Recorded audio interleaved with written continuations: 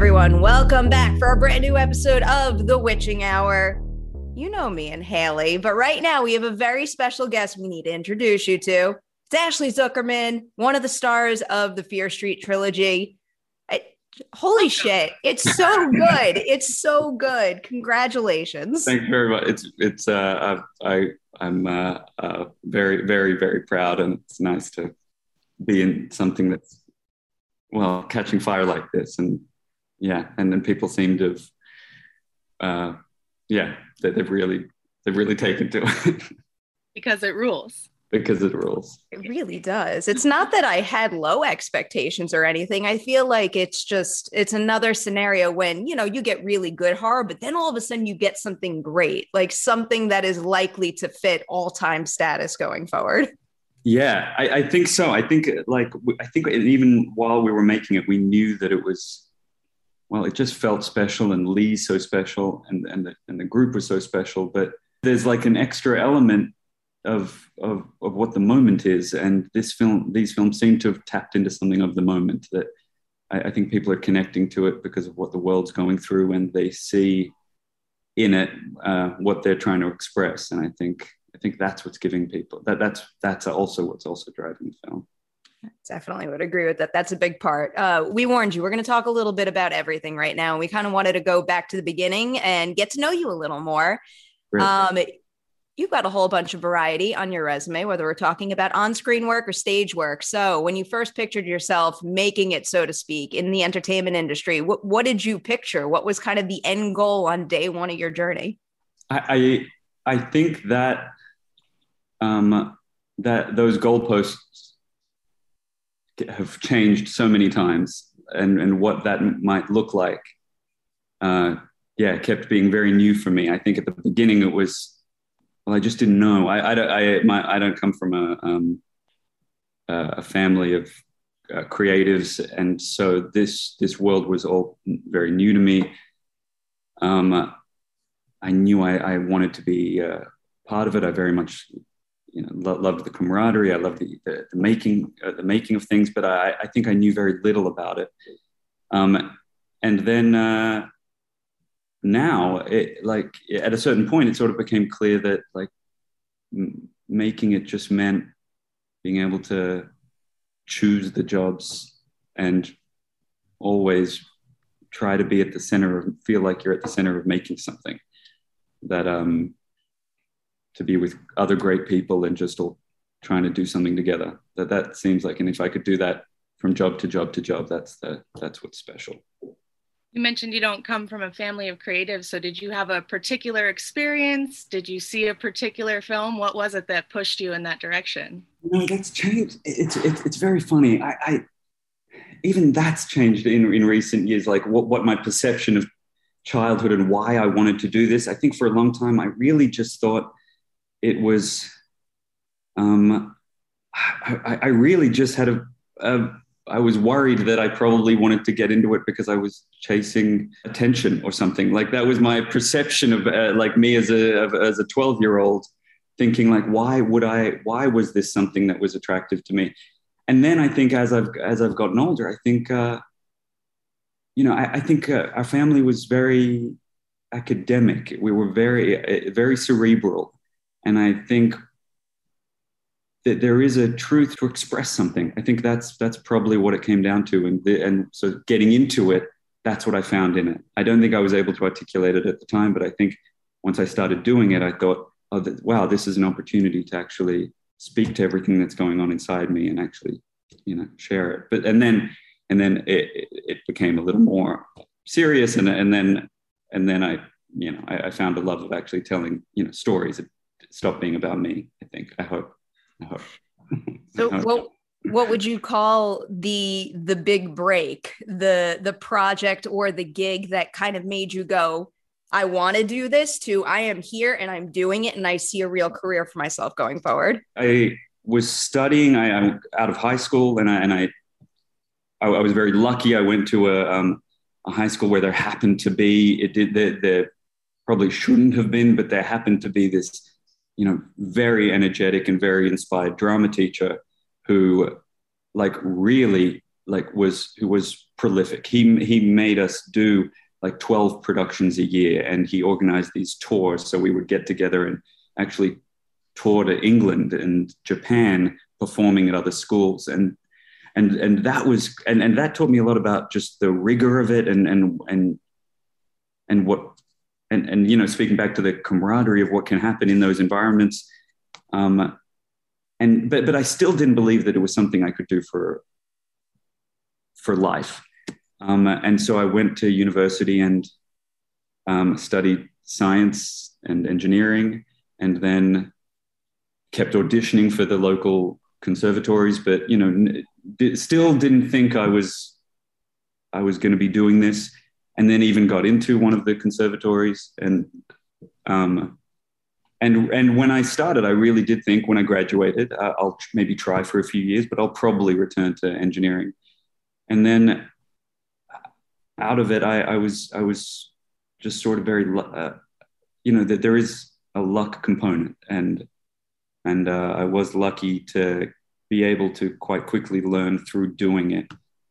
And so, you know, there was a big American show that came to town called The Pacific that I was, you know, very lucky to be a part of. And then through that I learned, and then that led to something else. And then, but in terms of, I think, you know, the first time that I thought like I was given something that was so right for me and a real like test was a show called The Code in Australia, which was a political thriller in the style of more akin to what the British had been doing, or the Norwegian or the Nordic thrillers were. And that was a really special experience. So I'd say that really cracked open something for me, and showed me a new way of working, and I discovered something new. And then I think that's in a way the beginning of the next trajectory, and me loving the craft, and me really going back to The Pacific briefly, because that is a gigantic HBO production, and that's one of your very first screen credits. So what's something that made you go like, holy shit, I can't believe this is what it takes to make a production of this scale when you stepped onto that set? You know, I couldn't fathom it. And I was so green. And, you know, I was just, you know, I'd just come out of 3 years of college, of art school, and I was just trying everything, trying to bring it to life. And what is taught at or what I was taught at school, you know, it takes a bit to free yourself of that, or for me to free myself from that study and find what actually is real and what works. And I was in a daze for most of that. It was a very rapid education process. It was also an interesting project because although like there was an ensemble of like 150 core cast or something like, or like maybe like 60 in the center of it, and then 150 getting bigger, and there was a boot camp, and so that introduced me to a style of working that was, you know, very, very different, and something I'd always wanted to be a part of, not a boot camp necessarily, but an immersive kind of experience. It occupied me for years after I finished that project, thinking back to all the moments and thinking back to what it was, and it took me a while to like to be able to actually understand what it was that was happening and be able to actually know what the experience was. Like you said, that's an enormous ensemble, a massive production. Was that a circumstance that really reframed your understanding of what it can mean to be an actor in film and television production? Do you think you fully had a grasp on how big it could be? I don't think I could grasp it. I really, there was, at first there was so much that was theoretical. Like I was, I think 22, 23 when I did it. And like, we'll hopefully we'll talk about like Fear Street and those young actors. And I'm in awe of them. They're unique, and they're generous, and they just like, they work completely from what's true in themselves at all times. And it took me a long time to learn that. That is not something that came came naturally. I'm still learning that. And that's, you know, I was carrying a lot of like ideas about what it was. So I came into a thing that was that big, and it was just more noise, because I think beautiful work can happen when it's that big, and when it's just, you know, a couple of friends and a camera. I think you can make great cinema in both ways. And it took me a while to figure out what the essential was, what it was that is actually our job, and, you know, and to be completely just like ourselves is, you know, is the job. And then that's what I find so special about those younger Fear Street actors, that they seem to have been born with that. And that's I was in awe, you know, around them. I know you said that the search for that kind of continues and evolves still as you go along, but is there any particular project or collaboration that kind of gave you the biggest nudge forward and started to let you tap into that? I think the Code was a big thing for me personally, in terms of it just gave me a way of working, and it opened something up for me. And then I went, a few months later, I was cast in something called Manhattan, which I met Haley out in Santa Fe on. And I thought, oh, this is what I want it to be all the time. That I think you know, if I spend any time like looking back over the tapestry of what has led me here, like the singular thread is that whenever like there was you know, a really rewarding experience, it was because I was cast despite myself. That whatever it was, that the creators or the wealth of talent around is enormous. That on the great projects, it's not about who can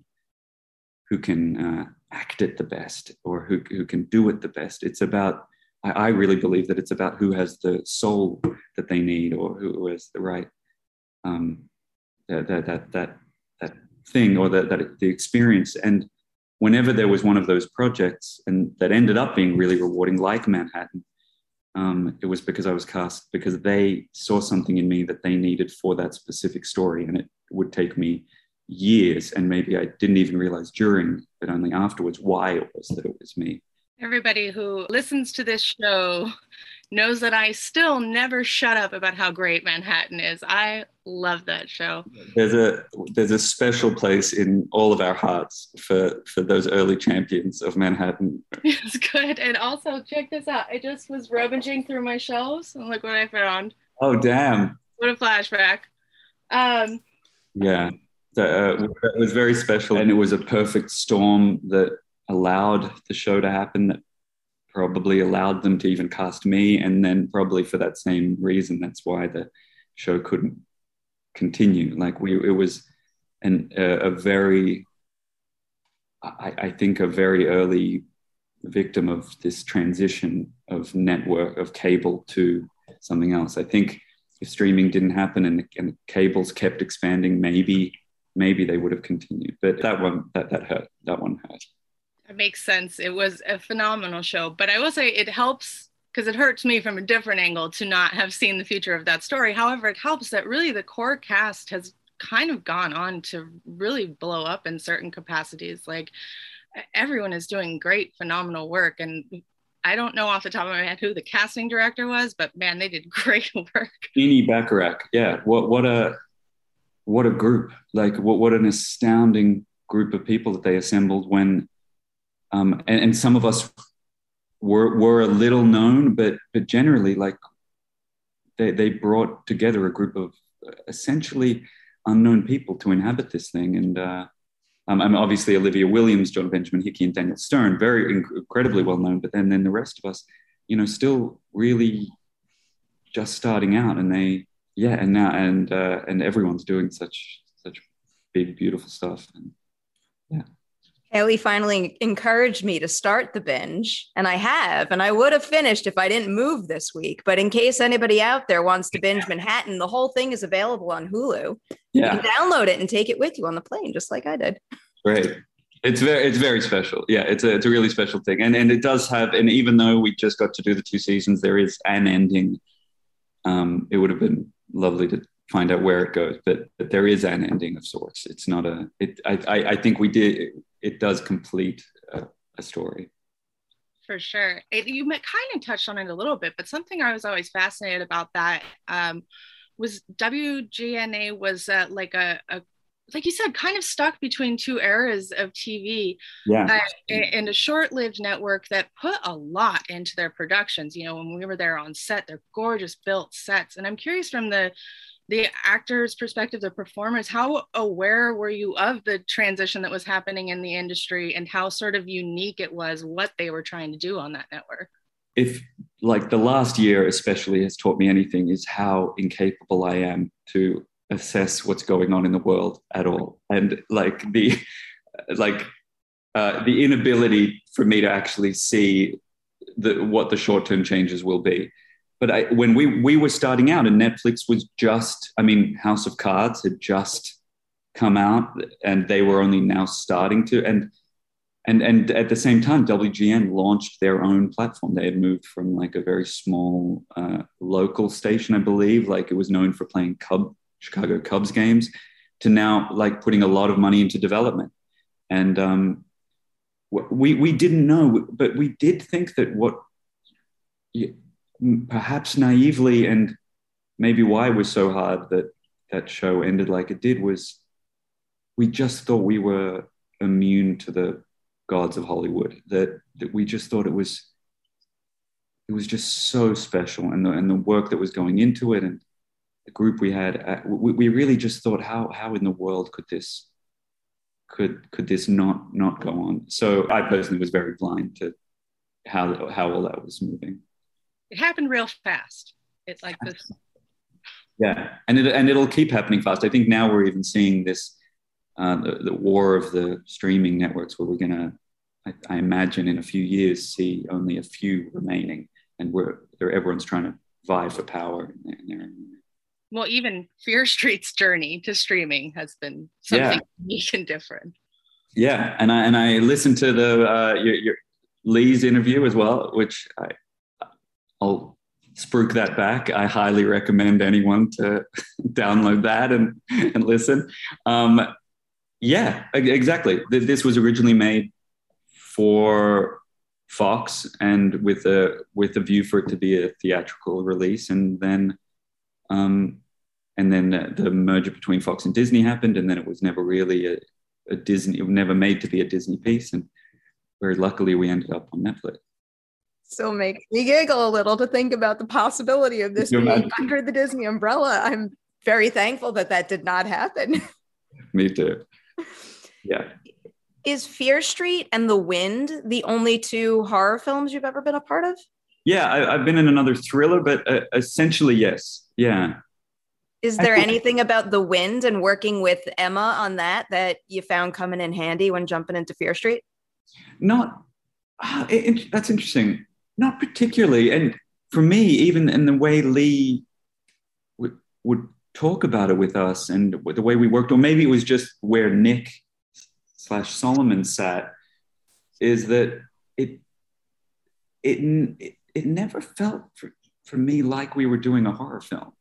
There was just something so real at the center of it that we just kept, that I just kept playing into that. I guess it gets a little crazy towards the end, and that was a bit.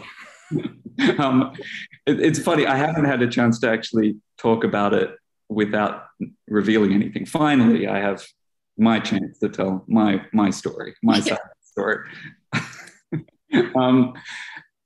But yeah, it's funny. It just never felt like that. Like, and that's the genius I have, and it's something I don't understand. I don't understand that. There is no way I could ever direct this. The understanding to layer the gravity and the humanity, which is, I think, where we live, with everything else it takes to build a great horror film. Like that's a craft I couldn't begin to understand. Understandable. Again, I think this is next level content here. Before we jump into Fear Street full force, do we want to touch on Succession at all? Because my job was to binge Manhattan, and Haley's job was to catch up on Succession. And you haven't done Succession yet? I hadn't. I'm a mad person. I don't know what's wrong with me. But it was incredible. I watched it in like 2 days. Oh my goodness. And as much of a horror film as anything else. No kidding. Yeah, just a really special thing to be a part of, and you know, and also just a very unique experience. And there's something that, like, on all of these great, yes, like Manhattan, Succession, Fear Street, the through line through all those things was, that I was cast, I think, because of something that I was not in control of, and also that the experience of making them are unique. That none of them felt like the others, and I think that's a testament to the creative process, to the creative minds who put it together. You going through all your credits too. It's also incredible how many things that you've been a part of with such exceptional ensembles. Like they're all like next level ensemble pieces too, which I don't know, I find very fascinating and probably a wonderful opportunity for you. Yeah, and very enjoyable. I don't know how much control I've wielded over the things that I've been luckily to be a part of, but for some reason I do think those people who do choose to include me in their shows include me in a type of show. I've been. It's not that I haven't auditioned for other kind of work. It's just I'm very lucky to have been included in this stuff. Something that really stood out to me watching it within the span of 48 hours is I couldn't do it. I would watch it back episode. There were some episodes where I was behind and I wanted to watch it, and I don't watch everything, but I really wanted to watch, and I couldn't do it. There's some episodes where I just felt too sick. But that's kind of, it's a lot is kind of what I'm saying. These people are so much to take, and I'm curious, is there how do they direct you when you're saying despicable things and the audience needs to stay on board? How do you guys approach performing these characters that some of the dialogue you get that all these characters get, it's just real nasty stuff to say to another human, but you are sucked in and you love watching these characters. When I was there, it's sort of amazing how loose it felt. And you can feel it, I think, in watching it, that there's so much freedom, and there's just, I think the writing is so strong, and then they just allow so much, they set it up in a way that there's just a lot of freedom. And then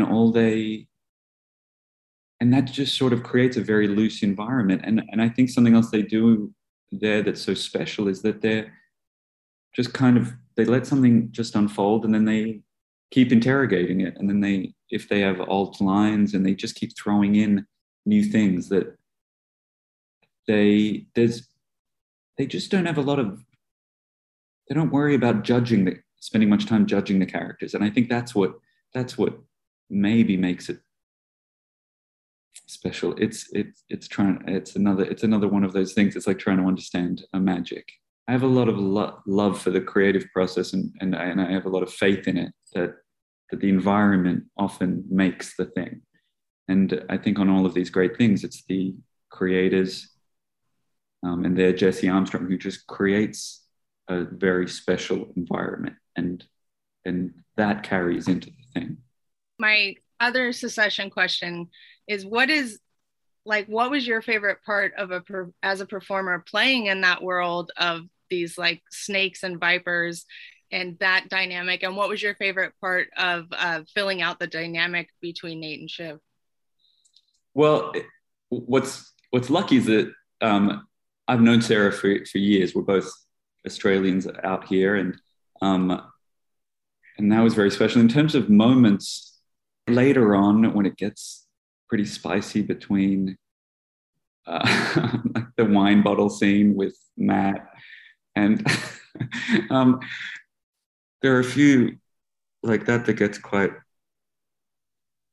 ridiculous, but it's very funny. There seems to be quite a big Nate hate going on. And I always thought he was a kind of a good guy. So I just thought he was just like trying to connect with someone he loved. And maybe, yeah. It's a difficult one. I don't know how active we were in trying to fill it out. I think we just were having a good time doing that. And then the story just ends up doing so much for us. I think that on the scale of Succession characters, Nate is definitely one of the gooder guys. Like,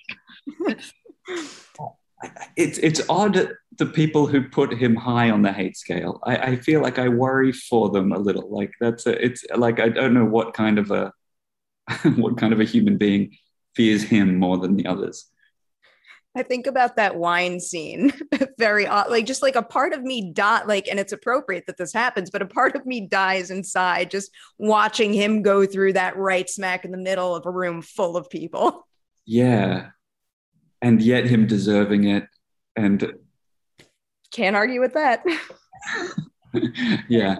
How difficult is it to pour a glass of wine back? I do wonder about that. I think maybe that's the most stressful part about that. What happened to your shoes? That part was actually kind of strangely, I was actually surprised at how easy that part is. So if anyone ever wants to save their wine, like, if you're done, put it back in. Like, hot it's tip. Actually a hot tip. All right, Fear Street. Fear Street. All right. So starting at the beginning of that, I'm curious how this project was first pitched to you, like the very first description of your character you ever got, and also the very first description of this production process, which is another very unique thing about this trilogy. It's interesting. I was sent a script, and I was sent sides, and the sides were what would end up being Leigh Janiak, Nick Good, Solomon Good sides. And the script I got was an earlier draft. It was from a team prior to Leigh. And the two didn't really match. But the script was fun, but it was, I think probably I would describe it as just more fun oriented rather than actually trying to speak to anything. Or it was just sort of using the nostalgia. It actually felt a little more goosebumpsy than it felt like Fear Street. And I'm not sure if that's fair. It was just a very different piece. But the sides were really rich, and so I sent the tape, and Leigh had seen it, and she was familiar with me already, like I think she said in your interview with her, and she had seen Manhattan, and something connected, and then we met, and it was only there that she actually described the Fear Street universe as she understands it, how the three timelines work. I didn't know Nick was who he ends up being when we started. I think that first iteration was more, I think when this sort of carried a little bit, but we play with a trope in the first film that, like, is he the unknowing cop that might come around and join the kids, or might be helpful in some way. I think there's a red herring that we just sort of try to play with a little. And the first iteration, it was far more that than anything. And then Leigh told me what it was that these films were, and meeting Leigh and just seeing what an original she is, and like how she talked about and what it was she wanted to make. And then that's when I was all in, and I left, and I just told all my reps, like, please, like, whatever's going to go on for me, please, let's just make this happen. Smart move there. Good move. Strong move. But we just got on really well, and we talked about it. And it was also interesting how, and I think, I don't know if Leigh mentioned it, Leigh hates auditioning. She hates the experience of it, I think, because she doesn't like, I think because she doesn't like putting people in those situations. She doesn't like power dynamics, and she doesn't like it when there's, I think that's why, I should ask her about that, but she just knows exactly what it is and what she needs, and then she sees it in people and wants to add those people to the collection. And she just trusts her instinct so much. Pretty incredible. It's very interesting. Did you ultimately have to do like any chemistry reads at all, or did she go full instinct? That was it. It was just the initial tape and then the meeting, and I was shocked because that wasn't typically where I was at career-wise, and I absolutely expected that there would be more rounds to this, but I think she just knew what it was that she wanted from this, and that was it. And yeah, got that vision, man. So you jump into filming 1994 first.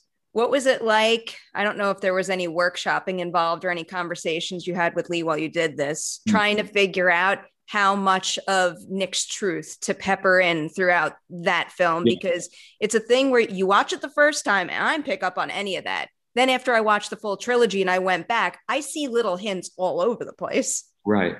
We talked a lot about it. We really, like,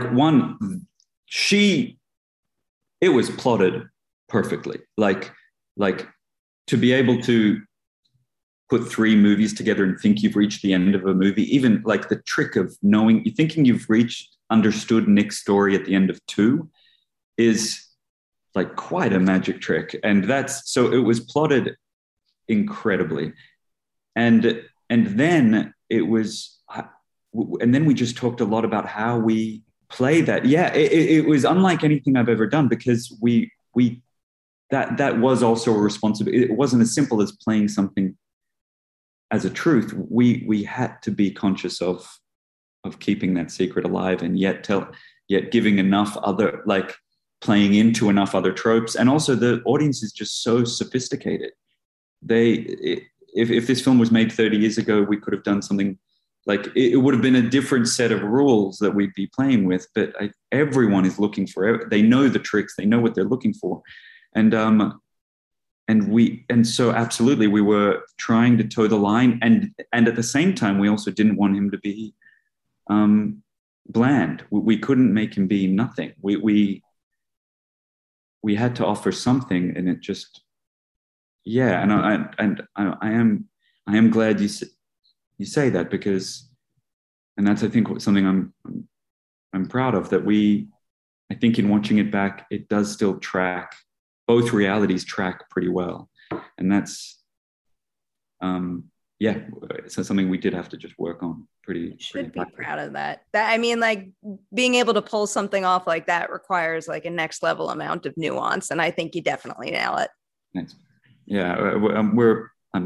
Lee and I were texting after the second movie came out, and we were like, I don't think anyone knows. I think we're good. We always talk like spoilers and theories right after every single installment comes out. I didn't see many people throwing that one around after 94, or even 78 for that matter. Yeah. And it's really all Lee. What it's you had me going most of the time through 1666 as well, because there is such a strong chemistry between you and Kiana that I couldn't help but to want, like, even though I knew that wasn't the path she was on, like, I wanted like some semblance of a relationship to work between Solomon and Sarah, because like it felt like they both had holes in their heart and just like needed help, and I wanted them to have that help from each other. Yes. Yeah. Yeah. I mean, well, to piggyback off that, I think it's to me, the most impressive thing is that you keep that ruse going until almost the very end of 66, or, at least the end of the portion set in 66. Because you had to pull that trick off twice, is what I'm trying to say, with right. 2 characters back to back, shooting back to back. How did you approach your prep process for these 2 characters that are so thematically related with the same actors, and and the physical endurance required to shoot it? Yeah, it is interesting, and you're right, because the thematic storyline is the same, like between them both. They're both, and horrible things start happening, and they have to live through those things knowing that they're responsible for those horrible things. And I'll start with Solomon. Solomon first was, there's something we kept talking about, was that, like, although, you know, this is like, I don't know what that phrase is, but you, like, there's this adage, you have to love your characters. And I think that's a nice, like, trick or thing to remember if you have trouble, like, identifying with bad behavior. But I don't think I have trouble with that. I think, you know, we are all multitudes. Like we have, most human beings, I think, have, that there's a spectrum of, like, potential bad behavior. So, like, I typically don't have trouble, like, engaging with something Lee and I talked about, is that there would have been a cynicism in either character being completely not feeling the events that were unfolding. So Solomon, as the reality of what the pastor does unfolds, and he gets faced with that reality, like, that is, whether that's guilt, it's something that he feels, and it would have been too arch if he just also didn't feel anything about that. So there are things he feels. I'm not saying that's anything akin to empathy we need to have. Like that's not something that we need to, like, feel sorry for. Like, but I just think that there is genuine feeling about the events that are unfolding, and I think that helps us advance that lie for as long, like, to keep the lie alive. I say that it, like, genuinely, I don't need any empathy for any of these two characters, but in terms of helping us advance the lie, then in that way, that is helpful. And so for me, so Solomon, he's the originator of this thing, that he, you know, whatever came over from the old world, he didn't come up with the idea of putting, of using other people, or of, like, sacrificing others for the benefit of himself. Like, that's not new, but he did start it. He started it again here, and he thought he deserved it. And I think he was just too weak to actually see another option. And so he actually ends up being the one to pull the trigger, just because it's something that he deserved. Getting a little lost. Hopefully this is all interesting. Yeah. And then Nick is just the person who has to keep it going, and that's another experience in itself. He's the person who's blind to the realities of the situation. He's someone who just doesn't have to face the fact that that those in society who have the dice loaded against them, he would believe that it's still their fault that they're in this situation, that they can't rise out of it themselves. And so that was the approach to that. I think I've clock in my head that just felt like I was talking for too long. I just think you're talking about all this stuff to the right people, though. Exactly. We could probably sit here mesmerized for hours.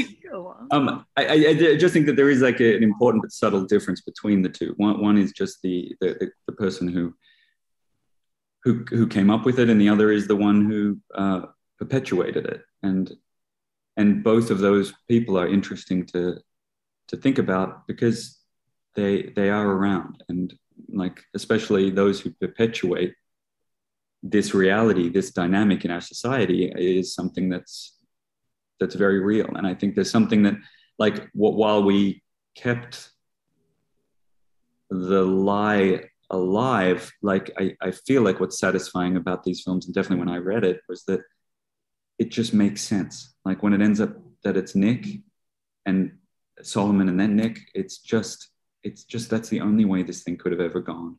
It has to have been that.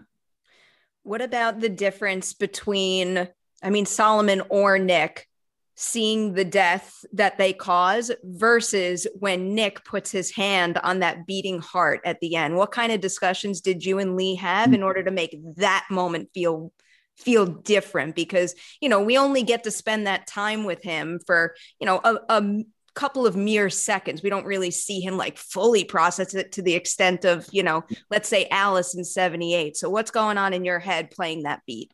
Yeah. So I think there's a few like interesting levels to like, so Nick is like in one way, he's just someone who wants the status quo to stay exactly as it is. He doesn't want anyone to try to change anything. That's his job. That's what's been put on him. And if anyone ever tries to do anything a little different, he needs to kind of shut that down. And then when Dina, when the group seems to be very close to unraveling his reality, like it's all just fear and anger that kicks in, and all he wants is it's very funny, and that's something I think we see often. And whenever there's a new level of, every time, I think it's something that we see, that whenever those in power feel like that power is being taken away from them a little bit, there's a knee-jerk reaction against it, all based on fear, and it's angry, and that is what happens in Nick. It's first it's an instinct to control it, and then there's the instinct to be enraged by it, to be threatened by it, and then there's and then putting the hand on the beating heart of evil. There's an extra level, which is well, it's cathartic in a way. It doesn't end that way for Nick, but like it's the mental game of thinking like, what if all those people who are perpetuating this division in our society had to actually experience the pain that they've been caused, whether they're the ones who pulled the trigger or just the ones who maintain it. If they had to actually feel that pain, what would happen? And so that's, I think, what it was that we did to him, not like in the film as a punishment in a way, but also as I think a catharsis for everyone, for them, for us, for hopefully the person to actually, to make those who have been trying to hang on to power for so long suffer the pain. So true. A very good way to put that. I'm looking at my lengthy list of like real geeky spoiler questions right now. Another thing I'm curious if you discussed it with Lee at all is the goods selection process, how they pick who they wind up possessing. Like, for example, Ryan at the beginning. Well,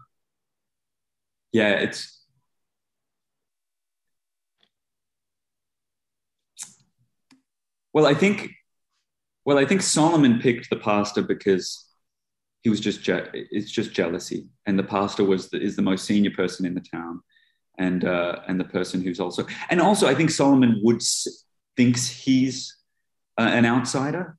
I think he thinks he's got big ideas, that like, and he thinks he's an esoteric, when in fact he's just not. He's just nothing, and so he chose the person who was attacking him. He felt he was attacked by the pastor being like the head of this very exoteric power base. And so I think that's why Solomon chose him. And then, Nick chose Ryan. I think we did talk about it. I can't remember exactly. I think it was something petty. I think also Nick just has like a very petty like view on like why he keeps bringing Martin in. I think he just like Ryan just said the wrong thing to him at a traffic stop, and that was it. I think that's like he just felt a little threatened, and that's all it took. I would very much believe that. This is a little bit of a silly question, but do you think that any of the goods compare the slashers they created? Like, is Nick thinking like, Skull Mask is way better than Nightwing or not Nightwing, but ones that came before Nightwing? That's good. There was a bit when Lee, she didn't know exactly what she wanted to do with it, where we kind of like play the history of the goods, like this kind of, and we very quickly did some hair and glasses and things, and we tried to kind of play different characters through the timeline, and I think some of them were bigger creeps. Nick's a creep, but like more like aware creeps. I think Nick just believes himself, just so blind that he just believes himself to be a good guy. I think I think he was just really shocked. I think Nick was just yeah, that's good. This is the kind of stuff I think about.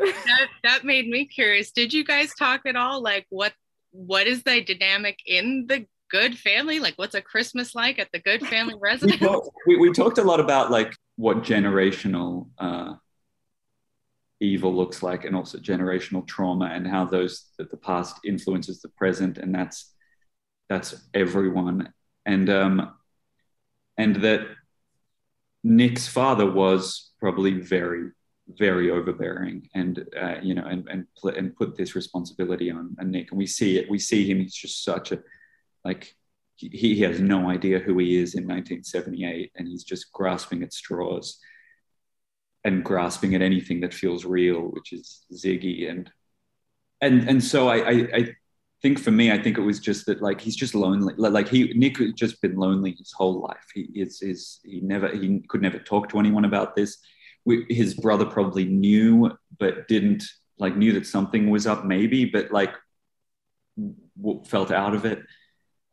So I don't think that they were rejoicing. I don't think they were all celebrating this thing and all getting into the witches' outfits. I think that they, I think it was just a dark place. It was just gross. I mean, that house that they made, that Dean and Sam, kind of come up into, yeah.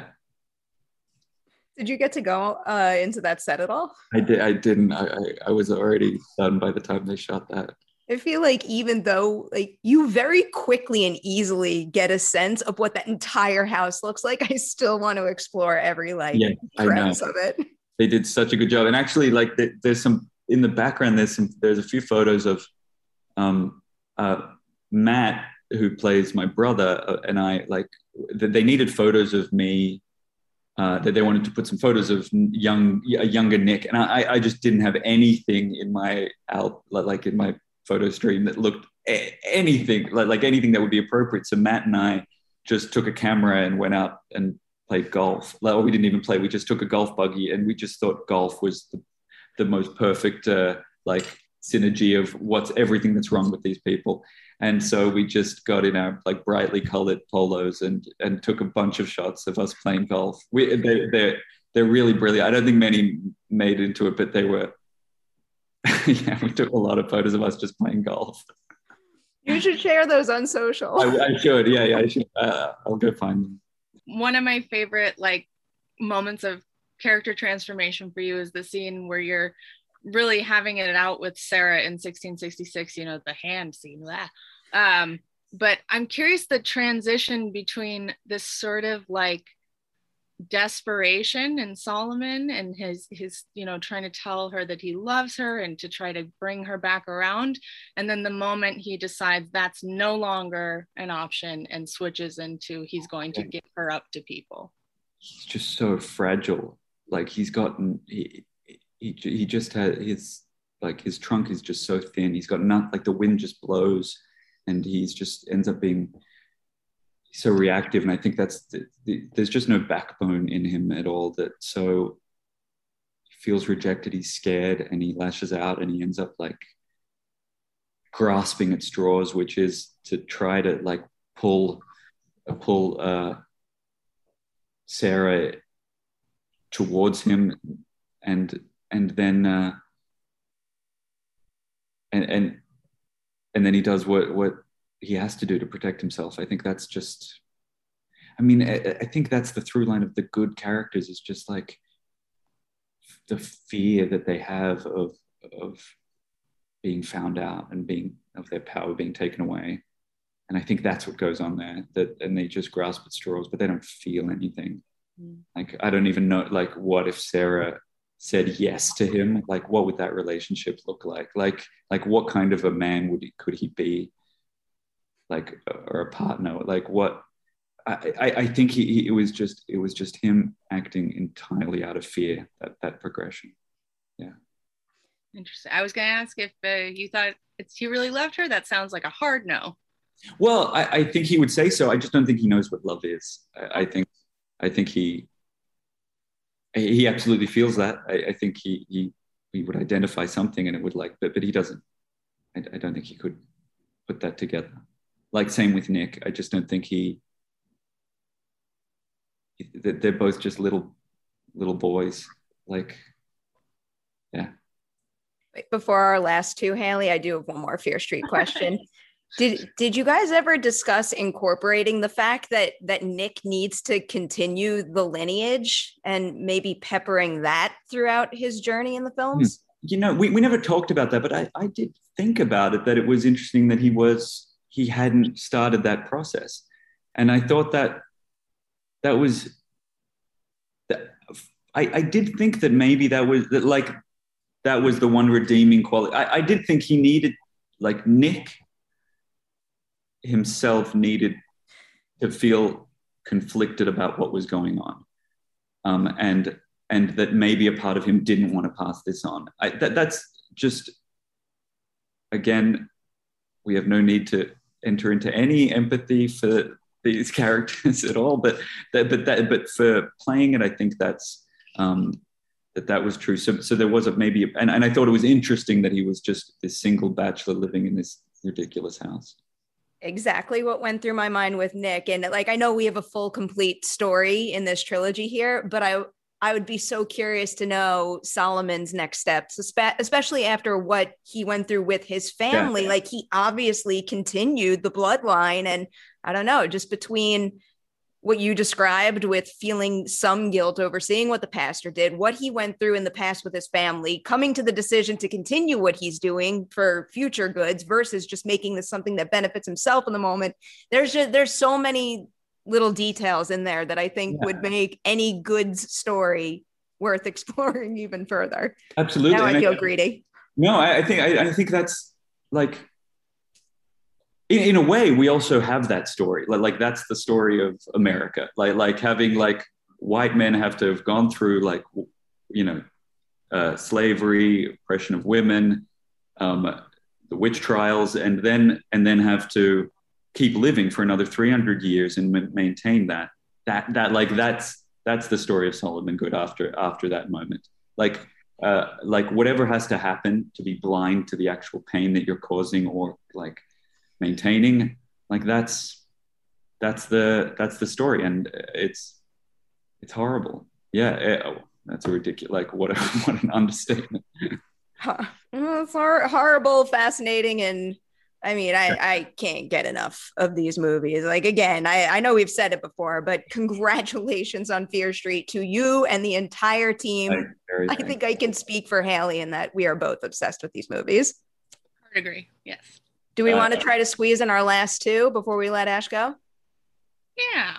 That you watched the episode, Lee. You know what's coming. I did. Yeah, I actually stopped when it said, like, we do these two questions. I heard the first question, and then I went, no, I'm not going to listen to that. I'm going to get the second question live.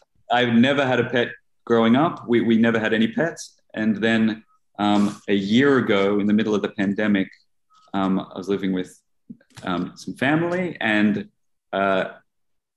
it's sort of this brownstone, but it's like a few apartments, and there's other family in other floors of the apartment, and there were rats in the basement. And because COVID, all the restaurants shut down, so they weren't putting their rat poisons out. So suddenly there were more rats around, and so there were rats in the basement. And then the family decided to get a dog to solve the rat problem. And I said, I think that's a pretty reactive situation, but my voice doesn't carry much weight. And so they decided on their own not to get the dog. Instead, they got a kitten. And like, I don't know anything about kittens or cats, and I didn't back then. And then it turns out kittens do nothing against rats because they're smaller. And then the kitten ended up being put on in our apartment. And then the kitten was forced on us. And until that point, I didn't understand cat people. Hallie, I know you both have cats. I had the same problem as you though. Right. And I didn't understand cats. I didn't understand the people talking about their cats. And I have never, my opinion on something has never switched so rapidly, so quickly.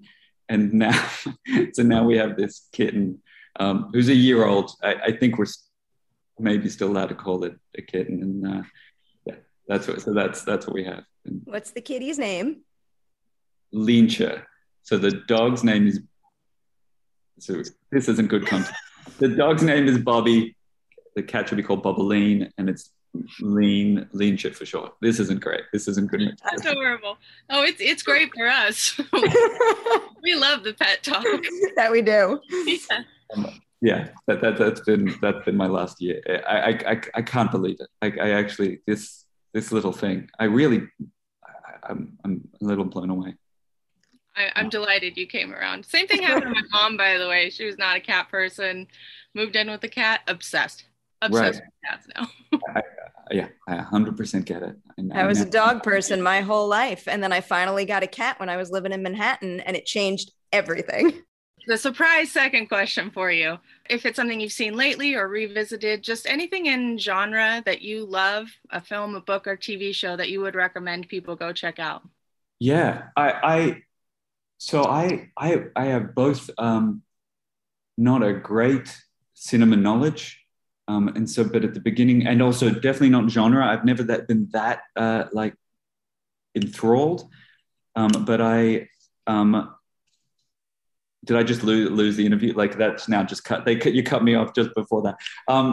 But I did at the beginning of the year, I started giving myself sort of a cinema education, and there were a few that, and in terms of genre, thrillers really get me. Badlands is something I saw, which I still think about. I just say Badlands, Terrence Malick's Badlands. It's remarkable, how that story moves and what happens. It's really very strange and scary. And excellent pick. I will take that. All right, we got to let you go now. But again, thank you for hanging out with us, and huge congratulations to you. Thank you so much. Thank you. All right, everyone. That is it. You have officially survived the Witching Hour.